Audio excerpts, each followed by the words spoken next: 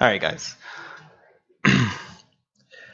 This is, I don't know how else to say it. I've found this section of John's Gospel to be perplexing. And some of it, I think, for me, is that I wrestle with some of the concepts of, like internally, with some of the concepts related to homiletics, and which is a seminary word for like the practice of preaching, like the art of preaching sort of deal. And mostly because over the years, one of the things I've learned is that like pastors are frequently trying to be clever, whether it's things like the use of alliteration in titles or other things, and we have other sorts of devices that we try to use sometimes for memory aids, sometimes we just want to be clever, right? Sometimes we also want to be seen as clever, which is another issue altogether. But sometimes when I come to the text, the reason why I'm bringing it up is that when I come to the text and I'm like reading through the text, I'm like, this is really hard to like to be like, here's my 3 points and my summary or whatever. You guys obviously have been around me long enough to know that I don't really think like that anyways. But I wrestle internally with that stuff a lot. For various reasons. But as I've been reading through this the past few weeks, again, sort of examining it, thinking about it, I've found it to be refreshing some and challenging some. Maybe that's always what it should be. Both of those things, as well as many others. And I don't know, maybe as we get into it, you'll see what I mean as we kind of talk about it. Let's read through the chapter here, John chapter 7. We've only got 52 verses today, right? So that's like a breeze, right? So last chapter was 71, so. All right, so let's read and then we'll pray, and then we'll kind of talk about Jesus secretly going to Tabernacles to celebrate the Feast of Booths, the Feast of Tabernacles. So, Sukkot. All right. John 7, verse 1. After these things, Jesus walked in Galilee, for he did not want to walk in Judea because the Jews sought to kill him. Now the Jews' Feast of Tabernacles was at hand. His brothers therefore said to him, "Depart from here and go into Judea, that your disciples also may see the works that you're doing. For no one does anything in secret, while he himself seeks to be known openly. If you do these things, show yourself to the world." For even his brothers didn't believe him. Then Jesus said to them, "My time has not yet come, but your time is always ready. The world can't hate you but it hates me because I testify of it that its works are evil. You go up to this feast. I am not yet going up to this feast, for my time has not yet fully come." When he had said these things to them, he remained in Galilee. But when his brothers had gone up, he also went up to the feast, not openly, but as it were in secret. Then the Jews sought him at the feast and said, "Where is he?" And there was much complaining among the people concerning him. Some said, "He is good." Others said, "No, on the contrary, he deceives the people." However, no one spoke openly of him for fear of the Jews. Now, about the middle of the feast, Jesus went up into the temple and taught. And the Jews marveled, saying, "How does this man know letters, having never studied?" Jesus answered them and said, "My doctrine is not mine, but his who sent me. If anyone wills to do his will, he shall know concerning the doctrine, whether it is from God or whether I speak on my own authority. He who speaks from himself seeks his own glory, but he who seeks the glory of the one who sent him is true, and no unrighteousness is in him. Did not Moses give you the law? Yet none of you keeps the law. Why do you seek to kill me?" The people answered and said, "You have a demon. Who is seeking to kill you?" Jesus answered and said to them, "I did one work, and you all marvel. Moses therefore gave you circumcision, not that it's from Moses, but from the fathers, and you circumcise a man on Shabbat, on the Sabbath. If a man receives circumcision, if a man receives circumcision on the Sabbath, so that the law of Moses should not be broken, are you angry with me because I made a man completely well on Shabbat, on the Sabbath? Don't judge according to appearance, but judge with righteous judgment. Now some of them from Jerusalem said, is this not he whom they seek to kill? But look, he speaks boldly, and they say nothing to him. Do the rulers know indeed that this is truly the Messiah, the Christ? However, we know where this man's from. But when the Messiah comes, no one knows where he's from. Then Jesus cried out as he taught in the temple, saying, you both know me, and you know where I am from. And I have not come of myself, but he who sent me is true, whom you do not know. But I know him, for I am from him, and he sent me. Therefore they sought to take him, but no one laid a hand on him, because his hour had not yet come. And many of the people believed in him and said, when the Messiah comes, will he do more signs than these which this man has done? The Pharisees heard the crowd murmuring these things concerning him, and the Pharisees and the chief priests sent officers to take him. Then Jesus said to them, I shall be with you a little while longer, and then I go to him who sent me. You will seek me and not find me, and where I am you cannot come. Then the Jews said among themselves, where does he intend to go that we shall not find him? Does he intend to go to the diaspora, the dispersion among the Greeks, and teach the Greeks? What is this thing that he said? You will seek me and not find me, and where I am you cannot come. On the last day, that great day of the feast, Jesus stood and cried out, saying, if anyone thirsts, let him come to me and drink. He who believes in me, as the scripture has said, out of his heart will flow rivers of living water.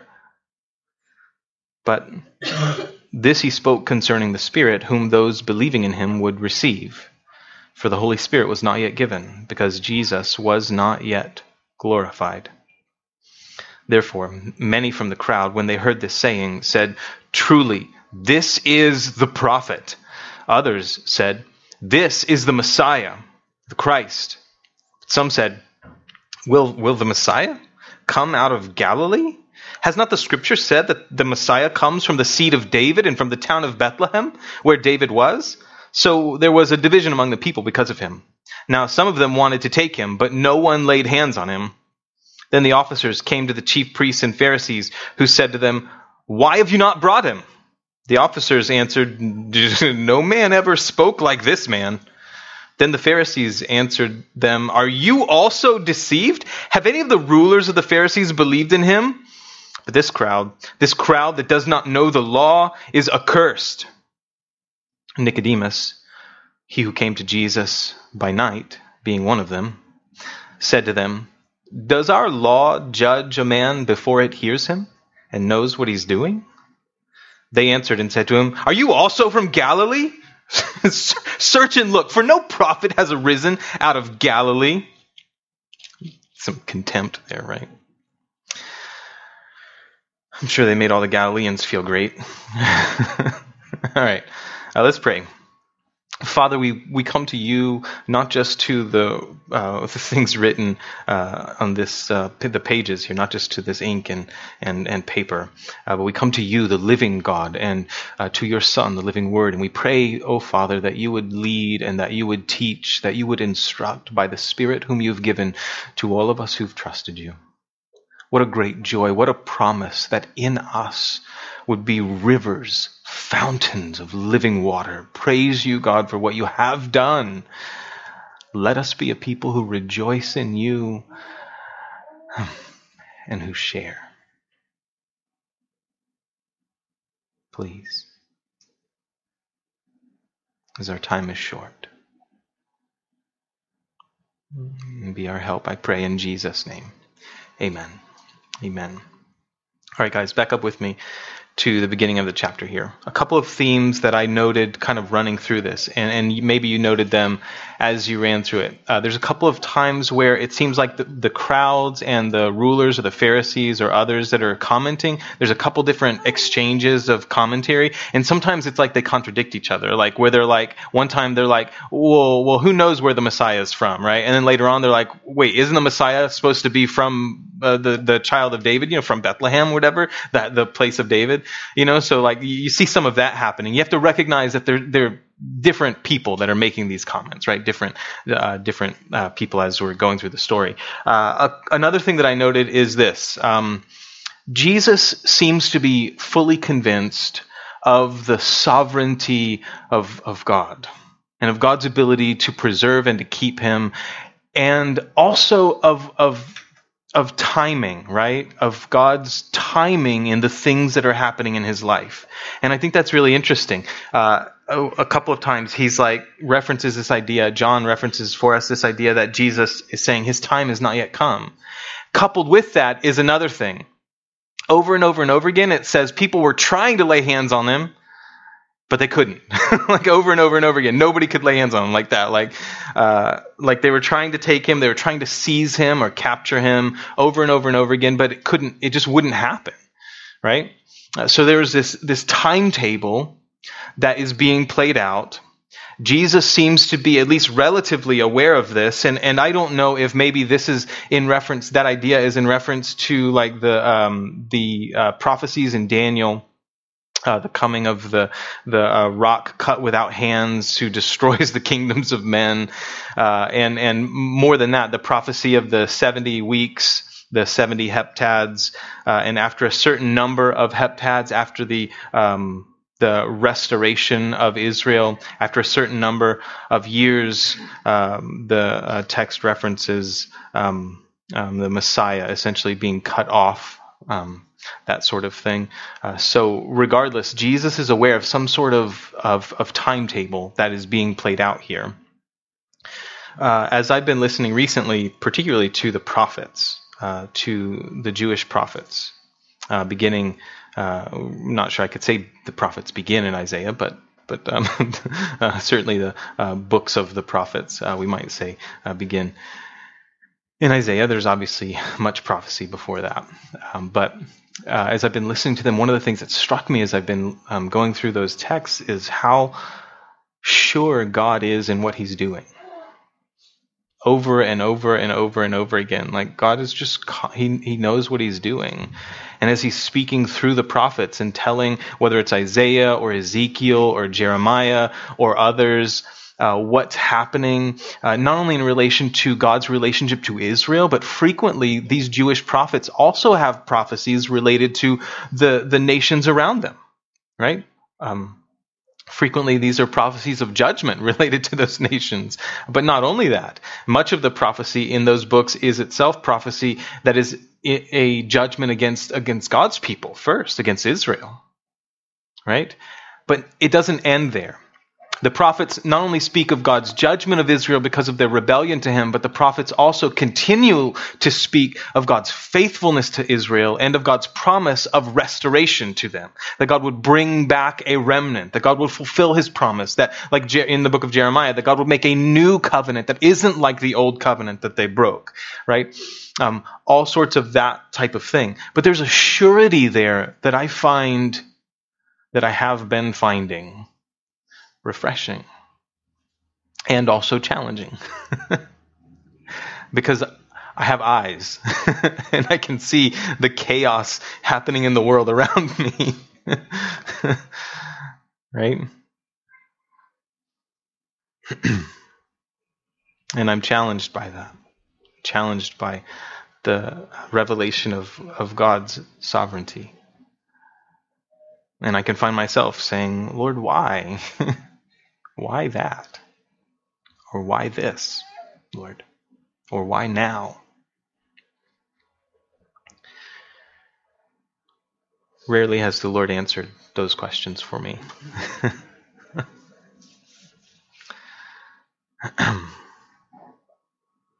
But continually, he has been teaching me that he can be trusted. Interestingly enough, the more I learn about myself, the less I think I can be trusted.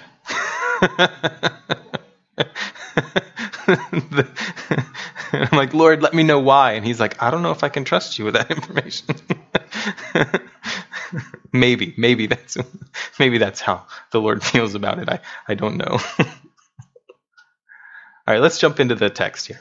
Chapter 7, verse 1. After these things, Jesus walked in Galilee, for he didn't want to walk in Judea because the Jews sought to kill him. That's such a plain thing to say. The Jews, the sort of leadership of Israel, is beginning their contempt toward Jesus because of the things they're hearing and seeing from him and about him from others. And so Jesus does this. He stays in Galilee, right? Now, there are festivals where he's going to travel down with the group. He's going to travel down with everybody to Jerusalem at certain times for specific things. Like one of them is what's happening here, this Feast of Tabernacles, or the Feast of Booths. Now, we'll talk a little bit about that here in a second, but this is one of those. There were 3 festivals in Israel that Moses commanded all of the men to appear at the tabernacle, and then, of course, later that was translated to the temple when the more permanent structure was eventually built by Solomon. Okay, but in the law, in Moses, there were 3 of the 7 overall festivals, Jewish festivals or feasts. 3 of them where all the males were commanded to go to Jerusalem, of course, if possible. Right, to make every effort to appear before the Lord is the phrase that's used, to go to what would eventually be Jerusalem, to go to the tabernacle, and then later on the temple, which was erected in Jerusalem. So this is one of those situations there. But for the most part, he stayed up in the Galilee, in the northern part of Israel. I'm going to get a couple of maps so we can wrap our mind around that here in a little bit. Not this week, but I'm going to get a couple of maps for us so we can get our heads around the topography of Israel. I think it's helpful. Now, verse 2 says this. Now, the Jews' Feast of Tabernacles was at hand. Okay, this is one of the fall festivals, tabernacles or booths. That's also called Sukkot.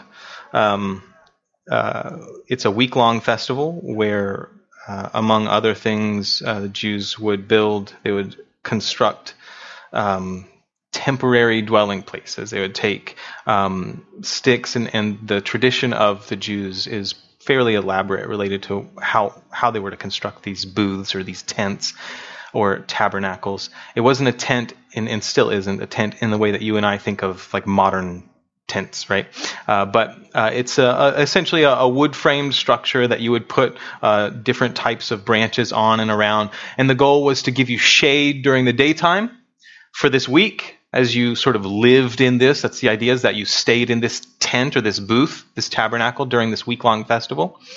It was also one of the festivals that Israel was commanded to have joy. I think that's fascinating.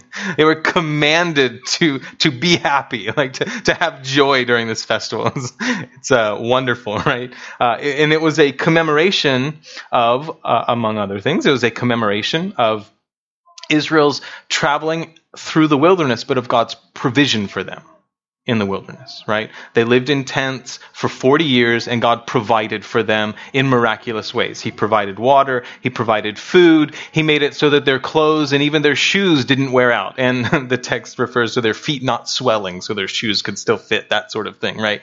So, in very special ways, God provided for Israel. And the Feast of Booths, or the Feast of Tabernacles, was a commemoration of that.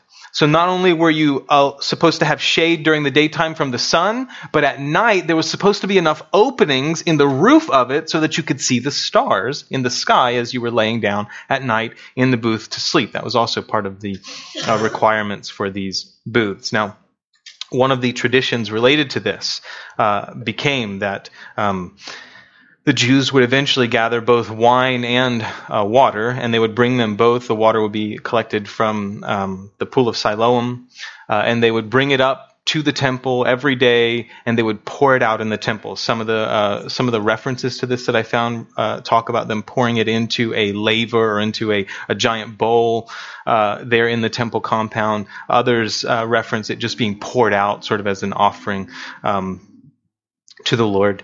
But regardless, this was something that was regularly happening during this week-long festival. They were gathering the water from the pool of Siloam. They would bring it up into the temple compound, and then they would pour it out. Okay, so why are you bringing that up? Well, we'll get to why as we continue through the story, why I'm bringing that up. I want to have your minds wrapped around this. This is one of the 3 festivals where all the men are required to travel to wherever the place of God was. Of course, this was Jerusalem, where the temple was located. And so that's where we are. The Jews' Feast of Tabernacles was at hand. His brothers therefore said to him, "Depart from here and go into Judea, that your disciples also may see the works that you're doing. For no one does anything in secret while he himself seeks to be known openly. If you do these things, show yourself to the world." John tells us why his brothers have this kind of attitude with him. I think it's fascinating to see what happens with Jesus' brothers, or at least a few of them, as we come to the tradition of the book of Jude and the book of James later on in the Bible. Early on, we see them not believing him, being critical, like we're finding here. They're like, if you want people to know who you really are, why aren't you going? Everybody's gathered in Jerusalem for booths, for tabernacles. Why aren't you going and making yourself known? Why aren't you? It didn't make sense to them from a natural standpoint, right? One thing I want to also use as maybe a warning for us is that reality that people that don't know the Lord may very well be confused by the choices that you make as you are wanting to flow in whatever the direction is that God is leading your life. It very well may look confusing to a world that doesn't know him. They may be saying you have the wrong priorities, or you're not really seeing what's really valuable or what's really important here. But the truth is, your priority may very well be the correct one, while others is not. Jesus' priority was to be obedient to the Father, and his brothers didn't understand what was happening. They were like, no, if you want people to know you're Messiah, they didn't believe he was the Messiah. That's what John says in verse 5. For even his brothers didn't believe in him, at least at this point. They didn't really trust in him. Okay, and they're being critical of him, like, okay, you're up here in Jerusalem or in Galilee, Feast of Tabernacles is at hand. Why don't you go down there and let your disciples know who you really are? Like, make yourself known to everybody.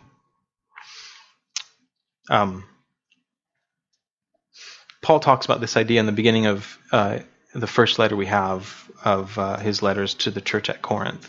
This idea of the world not understanding or not knowing the things that are spiritual, because they're spiritually discerned. And the way that we learn spiritual things is from the Spirit of God. And if we don't have his Spirit, then of course we would lack that type of insight into spiritual things. Verse 5, as we read, says even his brothers didn't believe in him. Maybe you have some family that doesn't trust the Lord. Well, Jesus did too. So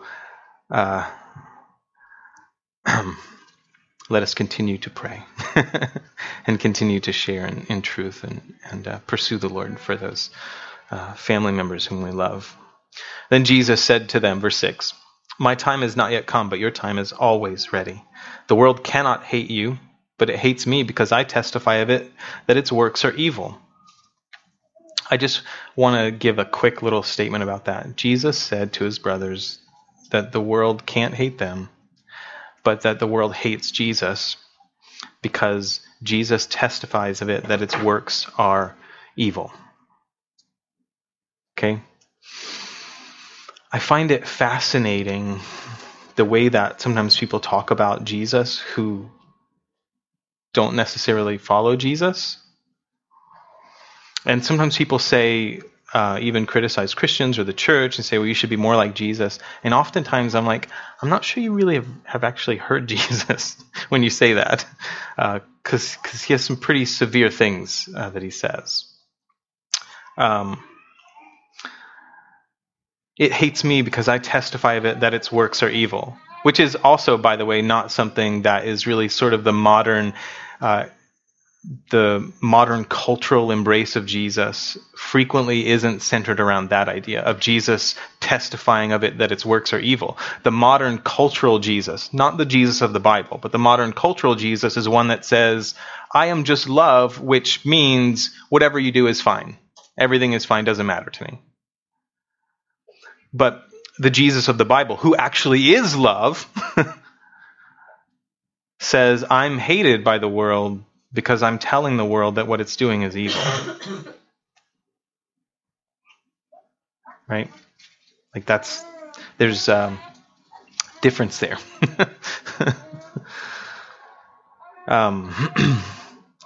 And that can be hard. That can be hard from my perspective or our perspective, where we're saying, I want people to follow Jesus and I want to be faithful to him. And I also need to speak the truth in love. And sometimes that means calling a spade, right? Saying this is evil. I think I found it helpful to remind people as I'm sharing with them maybe difficult things. I found it helpful to say, I found it helpful sometimes to remind people that I am also evil, right? That like I'm a part of Jesus' church because he's rescuing me, right? I don't go to somebody and say, well, you should act better like I am. You know what I mean? Like you should get your act together because I've got my act together, or whatever. But instead, I can go hopefully with some humility and examining the removing the plank from my own eye as I'm going to deal with the speck in someone else's eye, and say, I understand because I need a savior too. Like that's why I'm here, because Jesus is a savior. He is my savior.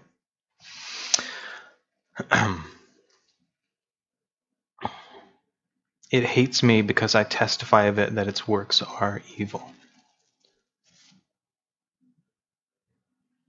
That hasn't changed. It doesn't take me long just reading headlines in the news to remember that the world is evil. More importantly, it doesn't take me long with my eyes open in the morning to remember that I am evil and I need a savior.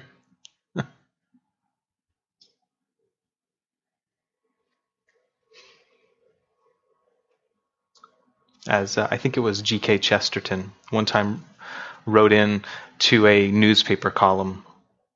One time there was some question about like why the world is such a mess or whatever, or what's wrong with the world, I think was the question. And his response, G.K. Chesterton's response, his response as he wrote into the newspaper was just, "Dear sir, I am." That's why the world is a mess. That's what's wrong with the world. It's me. But we have a Savior. Isn't that the precious news that we cling to? Is that Jesus is kind to sinners. He's the friend of sinners.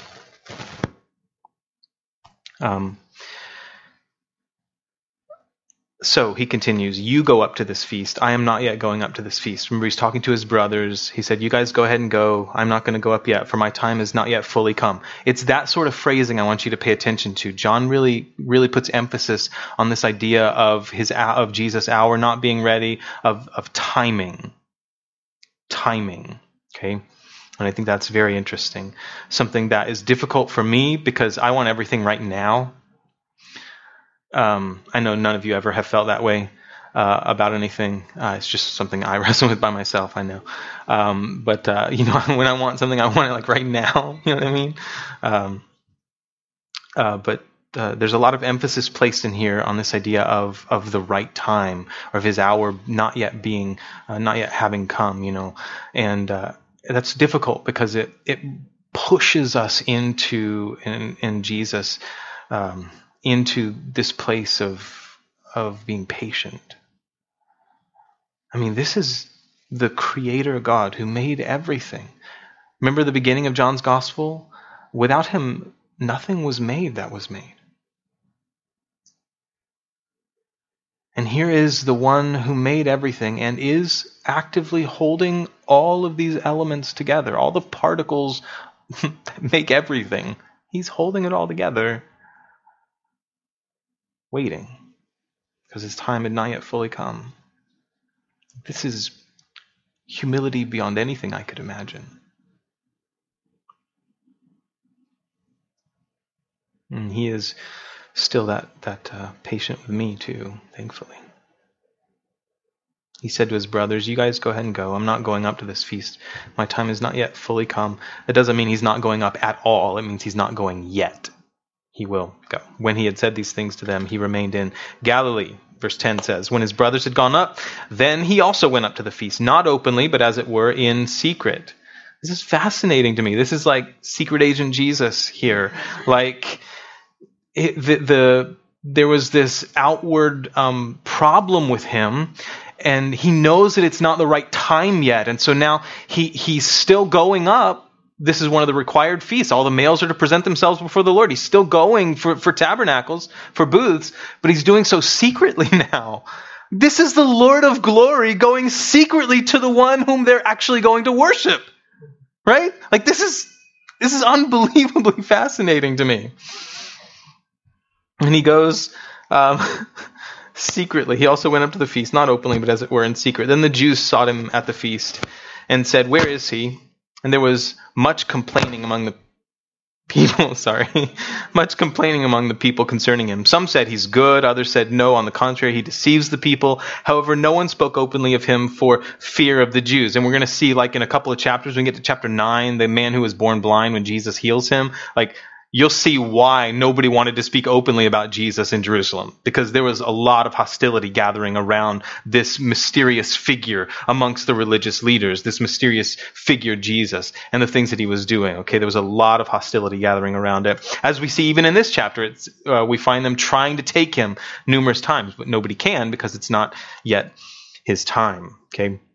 Some are saying he deceives the people. However, no one spoke openly of him for fear of the Jews. There was sort of this, it seems like John's telling us there was kind of this murmuring underground murmuring of the things related to Jesus. But nobody would really talk openly about him at Jerusalem because they were afraid of the Jews, of the religious leaders, of the leaders of Israel. Now, verse 14, about the middle of the feast, Jesus went up into the temple and taught.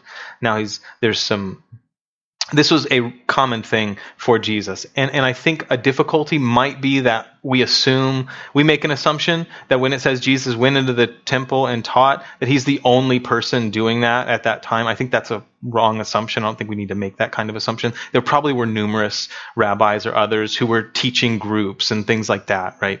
We're not talking about one giant auditorium with a microphone and speakers and stuff like that.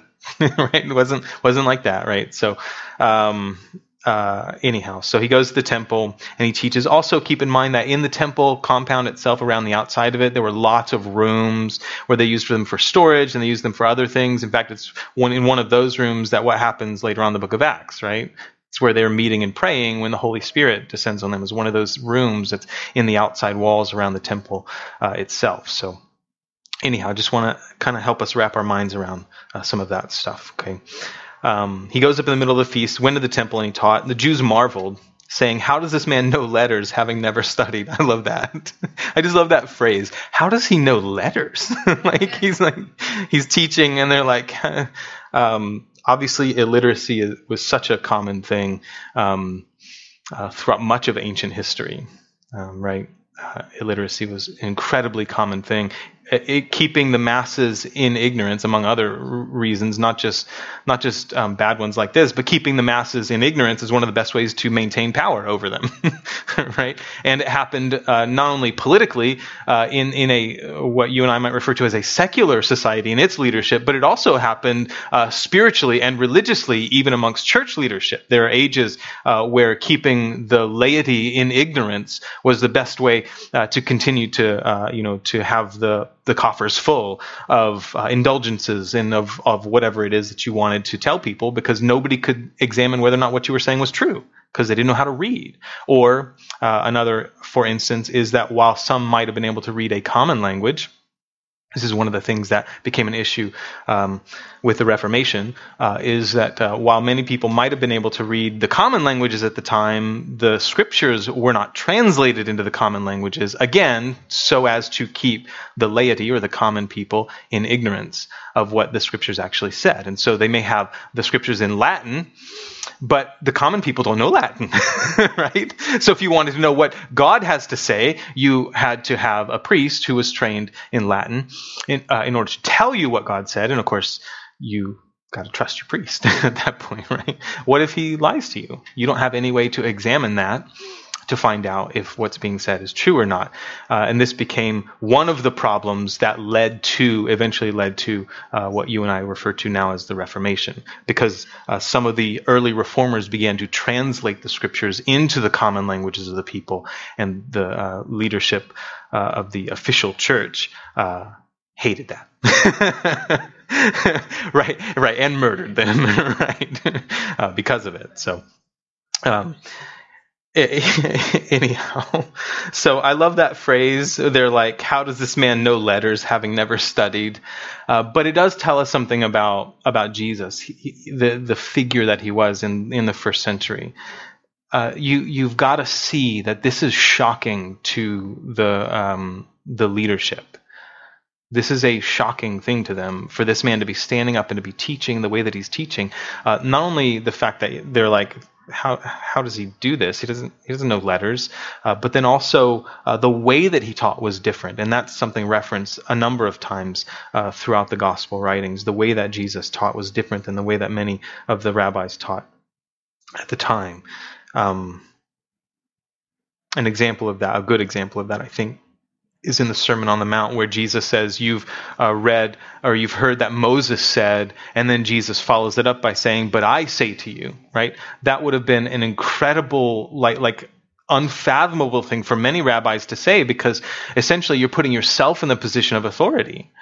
While many rabbis would say, Moses said this, and then Rabbi so-and-so, and then they would quote a different rabbi or someone else, someone that they felt had authority about an issue, and use that person as the authoritative figure. But Jesus used himself. He taught with authority, and that itself was a shocking thing for many of them.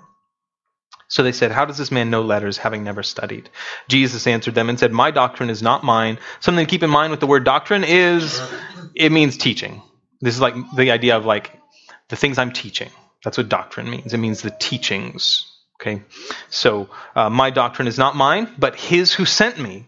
If anyone wills to do his will, and I love that phrase, if anybody wants to do what he wants, the will, the exercise of the will, what you want.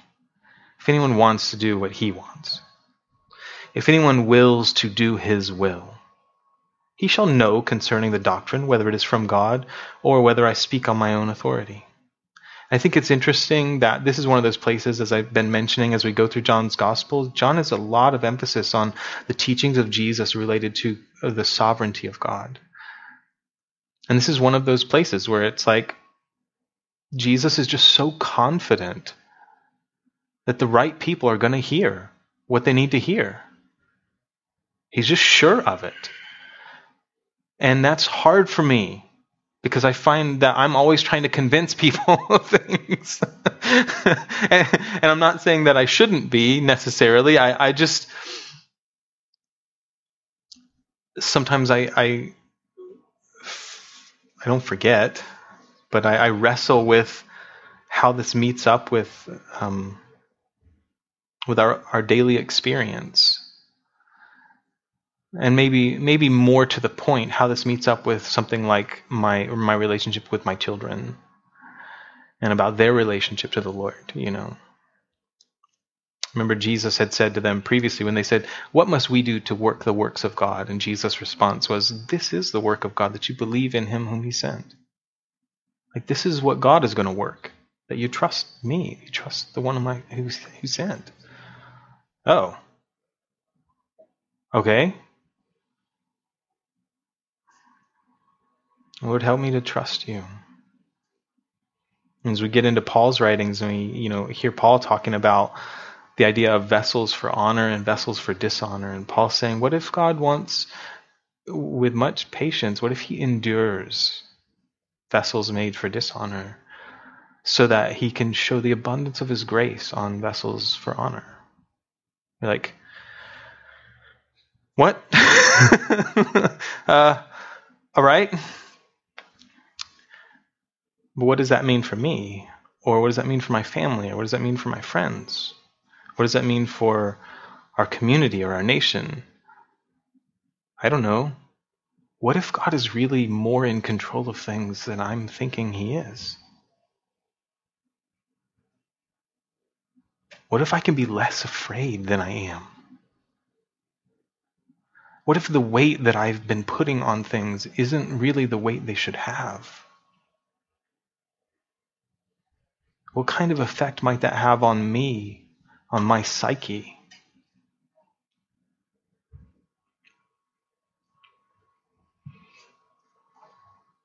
I'm trying to figure this out, guys. I don't have it figured out yet. But I'm enjoying walking with Jesus and him being patient with me.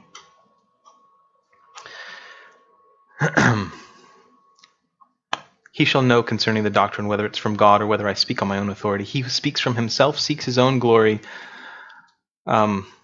But he who seeks the glory of the one who sent him is true, and no unrighteousness is in him. Jesus is speaking of himself here in these ideas.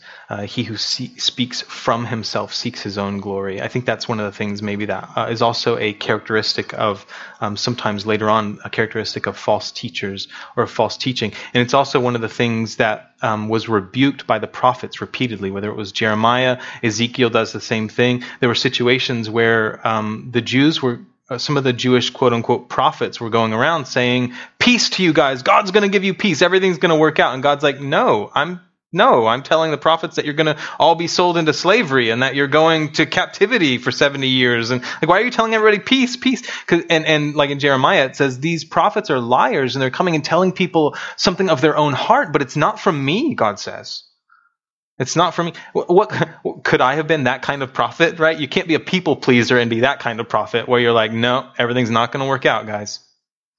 I mean, it is eventually, but like you're going to go into slavery and you're going to die and stuff, but like it's going to work out, right?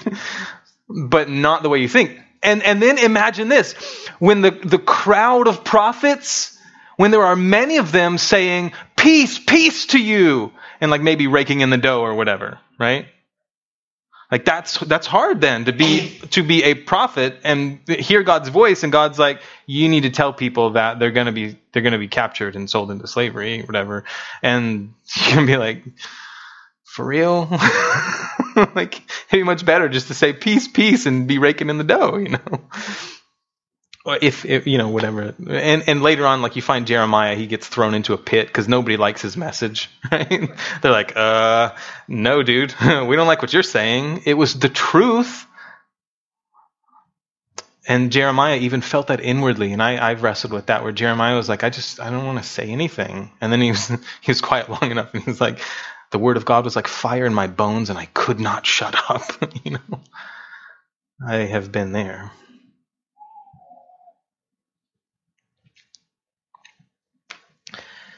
He who speaks from himself seeks his own glory, but he who seeks the glory of the one who sent him is true, and no unrighteousness is in him. Did not Moses give you the law? Yet none of you keeps the law. I bet they didn't want to hear that. Oh, listen, they had to have known inwardly, deep inside, that they didn't actually keep the law. Even Paul would bring that up later, where Paul's talking about how Paul's like, I could keep the law until it went inward. Paul references the idea of the last of the 10 commandments, right? And Paul's like, when it came to covetousness, and I realized that I broke everything. Because it means that it wasn't just the external act, but it was the internal motivations related to all of these things that God had said, and I have failed. You know, so it's just very interesting thing. Did not Moses give you the law? Yet none of you keeps the law, because that was their constant sort of line that they would go back to. So we keep the law. We keep the law. We aren't sinners like you guys. We keep the law. You know, why do you seek to kill me? The people answered and said, you have a demon. Who is seeking to kill you? And John answers this, by the way, because we see in a couple of verses down, they're plotting to kill him, right? But the people are like, what are you talking about? You've got an evil spirit. Who's trying to kill you? You know. Jesus answered and said to them, I did one work, and you all marvel. Moses therefore gave you circumcision, not that it's from Moses, but from the fathers. Remember, circumcision itself as a practice actually predates Moses, right? Circumcision was given to Abraham and then passed on to Isaac and Jacob. So it was given to the fathers, but it was commanded in Moses. It was commanded by the law of Moses, but it existed before Moses as something that was part of the covenant made between God and Abraham. Okay. So, not that it's from Moses, but from the fathers. And you circumcise a man on Shabbat. Circumcision of a man-child, of a boy, was to take place on a man-child. Sorry, I don't know where that came from.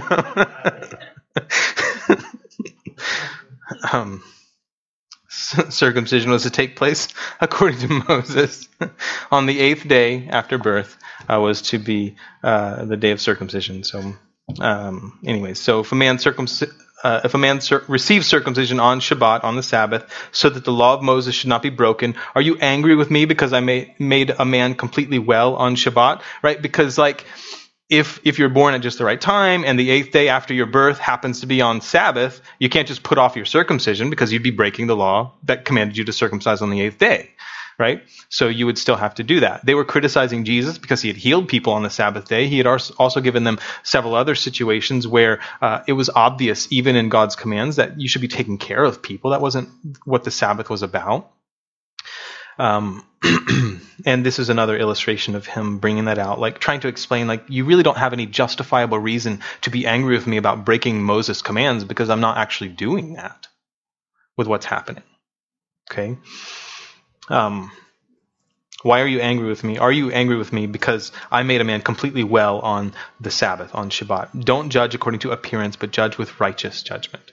This is not one of the verses that people usually throw up in the air when they don't want you to judge them. They're usually like, judge not lest you be judged, right, from the Sermon on the Mount. But they neglect this. Because really, judge not lest you be judged is actually about, as he continues speaking, you'll find that he's actually talking about making right judgments, not prejudging things, but weighing things carefully. When he says things like, remove the plank from your own eye, then you can help your neighbor with the speck in their eye, right? That means you still are judging your neighbor. You're still making judgment about that, but you need to deal with yourself first, okay? And this is another reference to that kind of idea, don't judge according to just what things look like on the outside. That's the way everybody judges. We all judge quickly, and there's I think a mental heuristic is why, sort of a survival thing, or protecting ourselves from being hurt. We make quick judgments about lots of things, but Jesus is warning us that we ought to be careful in our judgments. Don't judge according to what things look like on the outside. Judge with righteous judgment. Now, some of them from Jerusalem said, is this not he whom they seek to kill? Wait a minute. Didn't the people just say that nobody's seeking to kill him? Then they say he had a demon because nobody wants to kill him? And now some of the people from Jerusalem said, is this not he whom they seek to kill? See, because Jesus was right. People were trying to kill him. But look, he speaks boldly, and they say nothing to him. Do the rulers know indeed that this is truly the Messiah? Right? Because there are crowds of people here. And later on, when we get to the actual plot to arrest Jesus, one of the conditions of that plot is that they want to take him away from the crowds because they don't want lots of crowds of people gathering around him, maybe to protect him or whatever, to take his side, right? So the people now are confused about why they're allowing Jesus to continue teaching in the temple if they want to kill him. They're confused about why these events are happening because they seem to be in contradiction. Do the rulers know indeed that this is truly the Messiah? Their response is wait a minute, do they know that this is really the Messiah? They know that this is the Christ? Is that why they're not arresting him while he's teaching publicly in the temple? However, we know where this man is from, they continue, but when the Messiah comes, no one knows where he's from. Obviously, somewhat poorly taught this group is, because later on it's gonna be brought up that the scriptures did say that he is to be from the house of David and from Bethlehem. Therefore, that's what the prophecies had said. So then Jesus cried out as he taught in the temple, saying, "You both know me, and you know where I am from, and I have not come of myself, but he who sent me is true, whom you do not know." And that has to be heartbreaking for them to hear, because they thought they knew the Lord, and Jesus is just laying it out there. This is why he could say to his brothers, the world hates me because I'm telling it that its works are evil. He who sent me is true, whom you do not know, but I know him, for I am from him, and he sent me. This very particular connection of the Father and the Son. Therefore they sought to take him, But no one laid a hand on him. I love this. John just keeps up this thing. Like this thing, there's this issue of timing. There's this issue of people trying to do something and frankly not being allowed to. But no one laid a hand on him because his hour hadn't come. John's just like, they couldn't do it. They wanted to take him, but they couldn't. His hour hadn't come yet. Many of the people believed in him and said, when the Messiah comes, will he do more signs than these which this man has done? Here's what I want to point out about that phrase. Read that sentence again. When the Messiah comes, will he do more signs than these which this man has done? It says many people believed in him, but they didn't know he was the Messiah, right? Their question is like, they were trusting this man, Jesus, but they didn't fully understand who he was, right? When the Messiah comes, will he do more signs than these which this man has done? The Pharisees heard the crowd murmuring these things concerning him, and the Pharisees and the chief priests sent officers to take him. Now the Pharisees are sort of, they're ready to go ahead and arrest him if they can. Then Jesus said to them, I shall be with you a little while longer. I mean, this is like Jesus' response when they're coming to take him with officers now. I shall be with you a little while longer. It's basically him saying, you can't touch me, bro. I think it's fascinating. You can't. I shall be with you a little while longer, and then I go to him who sent me. You will seek me and not find me, and where I am, you cannot come. And of course, this confuses the people. But I think this is amazing. He is so sure. He's so confident. I'm going to be with you a little while longer. They're like, we're here to arrest you. And he's like, nah. Nah. I'll be with you a little bit longer. I feel like they're like, oh man, that's annoying. You know what I mean? Because they want to do away with him, right? They want him arrested now and killed, you know? I shall be with you a little while longer, and then I go to him who sent me. You'll seek me and not find me, and where I am, you can't come. Then the Jews said among themselves, they're confused by this. They said among themselves, where does he intend to go that we shall not find him? Does he intend to go to the diaspora, the dispersion of the Jews amongst the Greek or amongst the Gentile, the Gentiles, or the Greeks specifically, as it says? Does he intend to go to the dispersion among the Greeks and teach the Greeks? What is this thing that he said? You will seek me and not find me, and where I am, you cannot come. And they got zero answer. There's no answer to that. Jesus said what he said, and he left it. Again, it's like this confidence that he has that what needs to be said, he can say, and then he can leave it.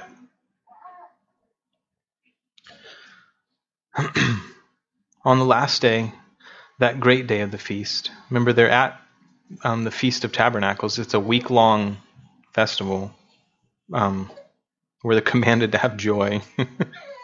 On the last day, that great day of the feast, Jesus stood and cried out, saying, if anyone thirsts, let him come to me and drink. He who believes in me, as the scripture has said, out of his heart will flow rivers of living water. But this he spoke concerning the Spirit, whom those believing in him would receive, for the Holy Spirit was not yet given because Jesus was not yet glorified. I think it's also interesting that even after the resurrection, while Jesus hung around for a while, there was this time period between the resurrection and between the pouring out of the Holy Spirit there in Acts 2. And not quite 50 days, but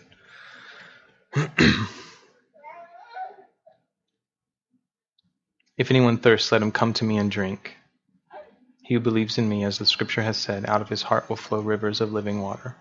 See this connection of the phrase that Jesus used, if anyone thirsts, let him come to me and drink. And then he connects it with this, he who believes in me, this idea of trusting in him, of believing in him, is related there. John tells us that Jesus was talking about the Holy Spirit, who had not yet been given in the particular way that the Spirit would be given at Pentecost after Jesus was glorified. This promise of the Father. Jesus had promised that another helper would come to them, and we'll get to that in John's Gospel. Another helper comparable to Jesus, equal to him.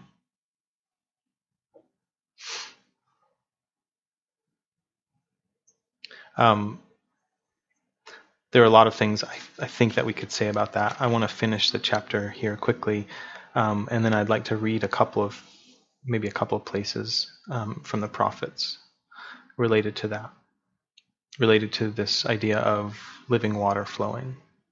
It's a continual theme throughout the Jewish prophets in several places. And so I want to read some of those passages for us.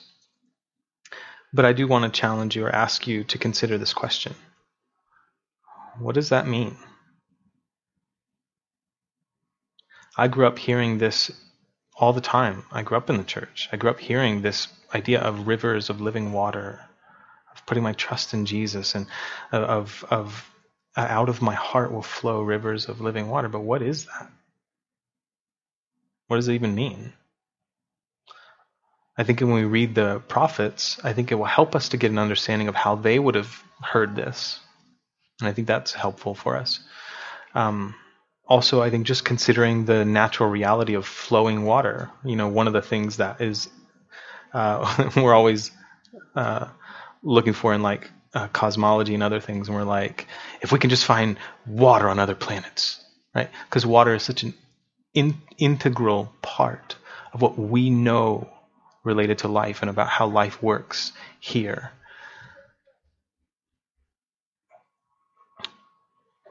This idea of living water or flowing waters, something that we've talked about a little bit before, particularly in Jesus speaks of something similar when he talks to the woman at the well. You remember that story, the woman at the well, Jacob's well there in Sychar, and the promise that he gave to her.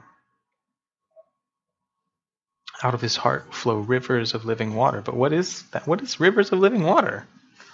What is that even supposed to mean? Here's what I don't want to do.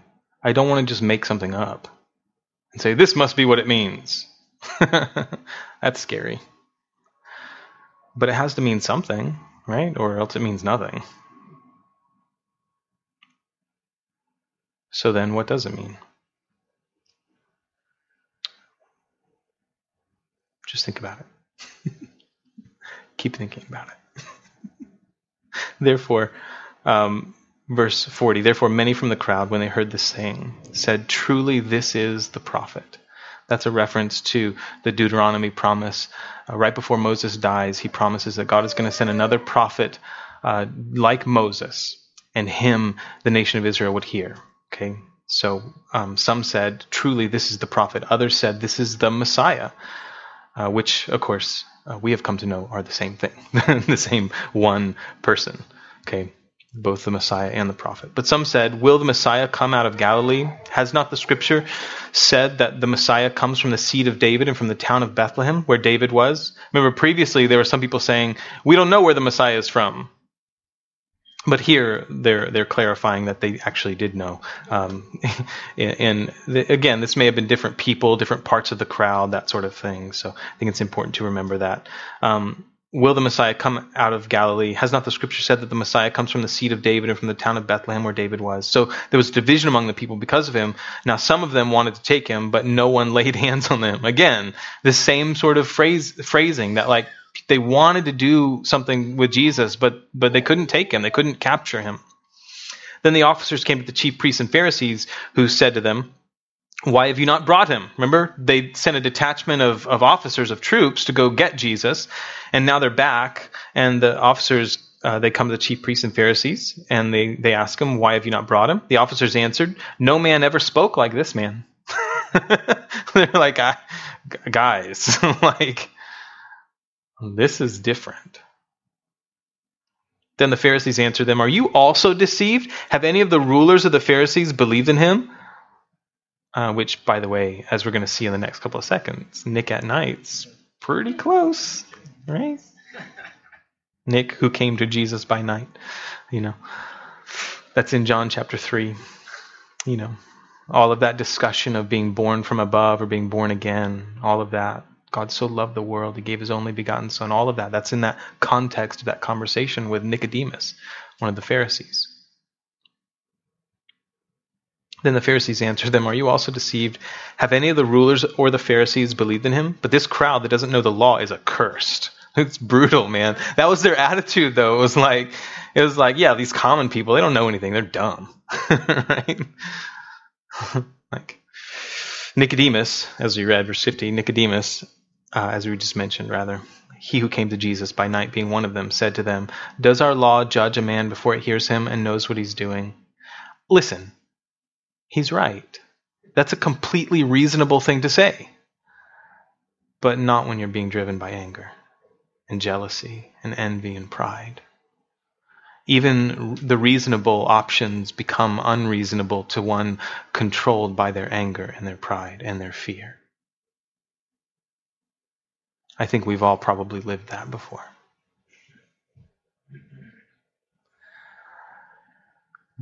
Does our law judge a man before it hears him and knows what he's doing?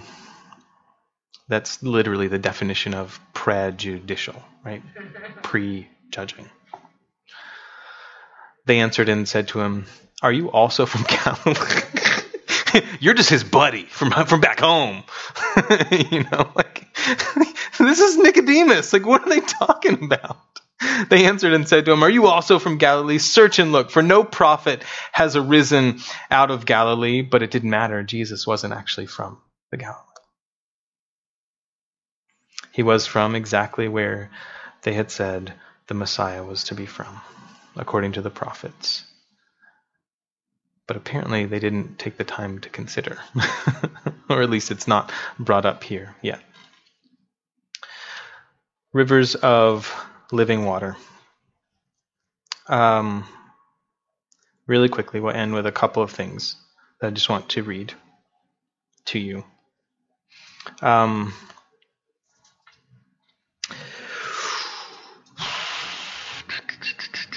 The first one is in Jeremiah 2. It must have been hard to be Jeremiah. So here's the beginning of Jeremiah's prophecies as he's speaking to the nation of Israel. Jeremiah 2, verse 13. "For my people have committed two evils. They have forsaken me, the fountain of living waters, and hewn themselves cisterns, broken cisterns that can hold no water." Now, what does that mean in relation to Jesus' promise that those who drink from him would have fountains of living water?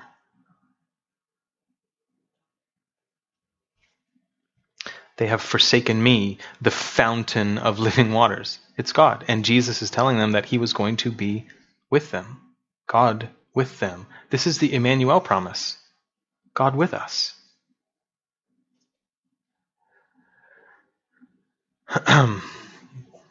That's Jeremiah 2:13. Later on, a similar thing is mentioned. Jeremiah 17, verse 13. "O Lord, the hope of Israel, all who forsake you shall be ashamed. Those who depart from me shall be written in the earth, because they have forsaken the Lord, the fountain of living waters."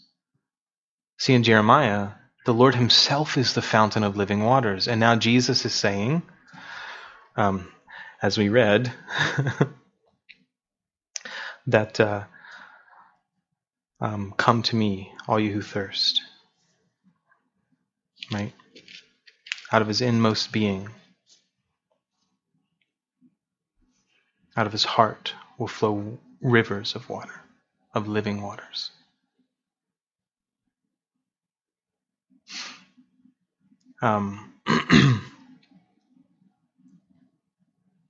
Zechariah 14 speaks of something similar. In that day, this is a promise of restoration. "In that day it shall be that living waters shall flow from Jerusalem." Something that Israel was to be looking forward to. "Living waters shall flow from Jerusalem, half of them toward the eastern sea and half of them toward the western sea. In both summer and winter it shall occur." You can read more of that Zechariah 14 prophecy. Here's another prophecy. Isaiah 55. Another one of the what's considered sort of fulfillment or end time prophecies, the fulfillment of all things. In Isaiah 55, it begins with this: "Ho, everyone who thirsts, come to the waters. And you who have no money, come buy and eat. Yes, come buy wine and milk without money and without price." This incredible promise of fulfillment. And then related to that are the promises in the end of the book of Revelation. And I don't know how else to... Oh, we're late. I wanted to read it. Read Revelation 21:22. Okay. Read that when you get home. Revelation 22 begins this way. And he showed me a pure river of water of life, clear as crystal, proceeding from the throne of God and of the Lamb. In the middle of its street, on either side of the river, was the tree of life, which bore 12 fruits, each tree yielding its fruit every month. The leaves of the tree were for the healing of the nations. And there shall be no more curse. Man, doesn't that sound so wonderful? That's why God wants us to know that. Because it's His promise. I know that things can be hard and disheartening here. The way things are now. But this ain't it, guys. This isn't the fulfillment, the fullness of the promises. Okay? But what this means is that we go out as ambassadors. We go out having this treasure in earthen vessels, the reality of what's been promised, that we both embrace and we find in ourselves, in our hearts or out of our hearts, flow rivers of living water. Think about what that idea means to, and again, I've asked you to think about these things, about what that idea means to an agrarian society that needs flowing waters to survive. It's a necessary part of life. I mean, obviously we need that as well, but if you're subsistence farming and you are taking care of your own land, you need rivers of living water in your land. Okay? And somehow you've got to get it there. One of the promises of Israel when they went into the promised land was that they wouldn't have to pump water with their foot like they had to in Egypt. Egypt is very fertile as long as you're right at the Nile. Right? And then everywhere else is dust. Right? It's just sand and dirt everywhere. Right? So if you want to get water anywhere else, you got to make it get there, whatever. And one of God's promises to Israel as they entered the land was that there was a system of watering the land that you and I know regularly, but as a normal thing, right? But it was different than what they had experienced in Egypt, right? All of these things would become illustrations that God used to demonstrate His promises to Israel. He watered the land. He took care of it. He caused it to rain. One of the reasons why they poured out the water at the Feast of Tabernacles was that it was the beginning of the rainy season in Israel. It begins shortly after this. And it was a reminder of that because you had to have the rainy season to continue to grow crops, to continue to take care of your land and yourself and your family. Okay? All of these things speak of all of these promises that God has made. And at the end of the day, I find myself having to sit down and say, Lord, help me to trust you today. Because quite frankly, I have no idea what's going to happen tomorrow. But I know that you're good, Father, because you've shown me today that you're good and I can trust you. And let's pray. Father, I ask that you would teach us to depend on you more and more and more each day, and not in a fake, like, I don't know how else to say it.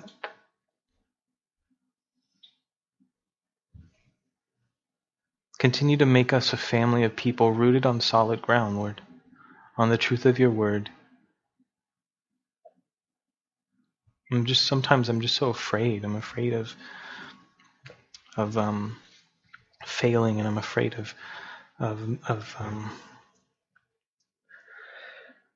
seeing people that I love taken advantage of.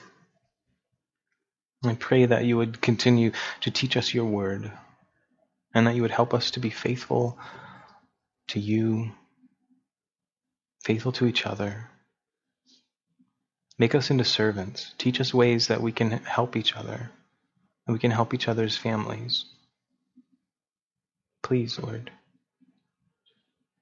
May we have, in whatever way we are able to, a little slice of the fullness of your kingdom, even here in this family.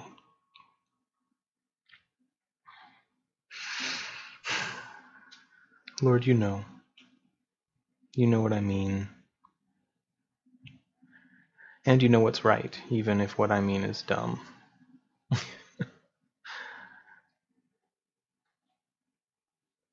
Father, I want to be more confident in your word and more confident in your sovereign power. Help me to hear the words of the prophets, which is more than that. It's your word, God. Pray that you bless your people, and that as we have believed in you and have found this to be true, this promise of your Spirit whom you have given,